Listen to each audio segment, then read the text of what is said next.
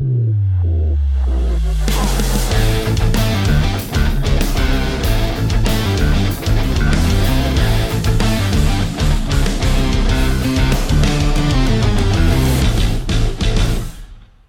is your Bruins post-game recap brought to you by the Fans First Sports Network and the Big Bad Bees Podcast Network. I'm Jake Reiser. It's Thursday, April 6th. Welcome back after a little bit of a break. The Bruins certainly needed it. I certainly needed it. I've been feeling a little under the weather the last couple of days. The Bruins are chasing history. With only so many games left in their season, the Bruins are still on the hunt for the league's record wins in a single season.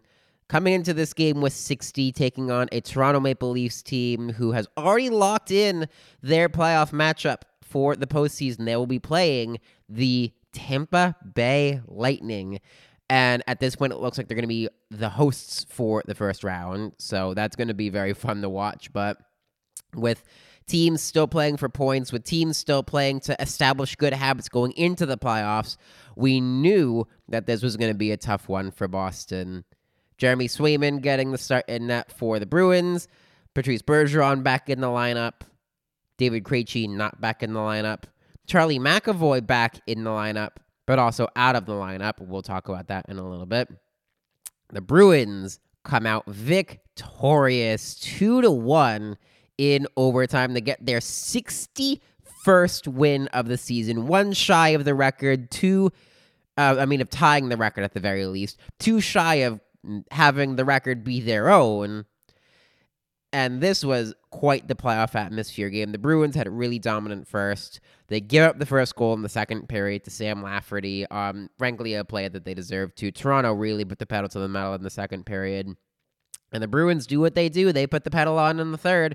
Charlie Coyle with the game timer on a nice keep from Brandon Carlo at the blue line. Just like a bunny hop. Somehow kept the puck inside the blue line. And it was confirmed on the camera. It just stayed in. And Charlie Coyle with a great shot past Ilya Samsonov to tie the game at 1. We go to overtime. The Bruins go on the power play. The Bruins would be possibly shorthanded. There was a face-off violation called on Pavel Zacha that upon a review, at least on Nesson, frankly should have gone against David Kampf. And very luckily for the Bruins, the referees conferred, got together. They took the penalty off the board at the very least. And after the power play expired in that little vulnerable minute, David Pastrnak does what David Pastrnak does. A beautiful one-timer to seal the Bruins' 61st win of the season. I talked actually a little bit about this with my dad, who I happened to be watching the game with. He walked into my room for the overtime period. David Pastrnak's one-timer is so unique. It's not just a grip it and rip it clapper. It's kind of like a modified wrist shot that he takes so quickly. I remember a couple of years ago him working on this, and that's when his one-timer and his scoring just got even more prolific than it already was. The kind of modification he has to not only shoot the puck hard and quick, but to shoot it accurately, that his one-timer is far side every time, is so beautiful. 57th goal of the season, just an incredible season for him. Finally, one that he's absolutely deserved between an injury in the 2018-19 season, cutting off what could have been a 50-goal, 100-point season for him. The COVID season then cutting off a 50-point, 100-game season for him. Last year being a shortened season, which was weird. This year being the first full season post-COVID, he has taken off again. And us as Bruins fans are very, very lucky. What we have to hope for that hopefully isn't too unlucky is Charlie McAvoy. Took an awkward hit, kind of from Patrice Bergeron in the second period. Didn't come back.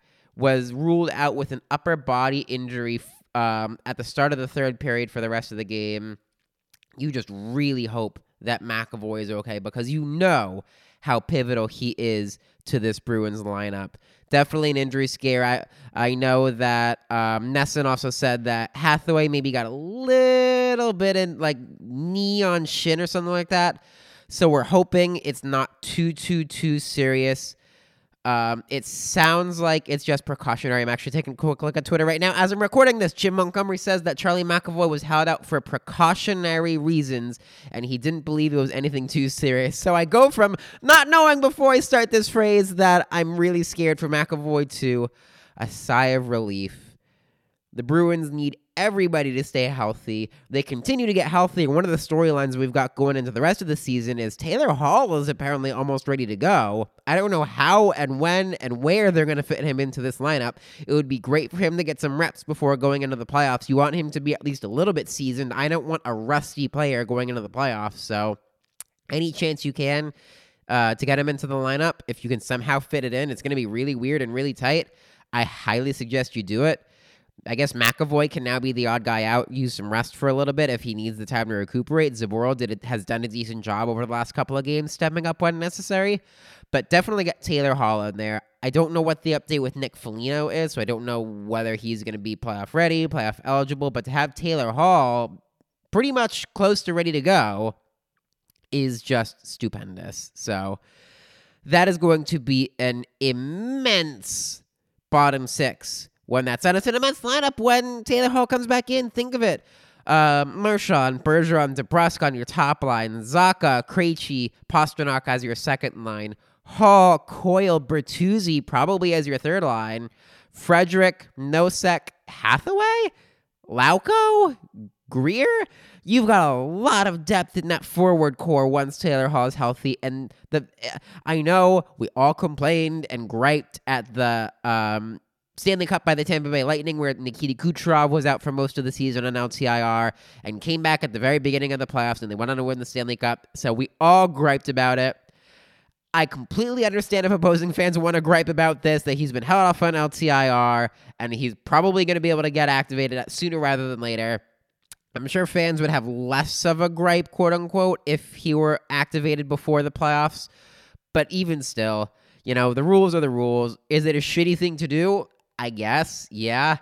I don't know if it necessarily makes us any better than Tampa, but when the rules are the rules, you can play them how you want, and it's going to certainly, hopefully, work in the Bruins' favor to have a healthy Taylor Hall going into the playoffs.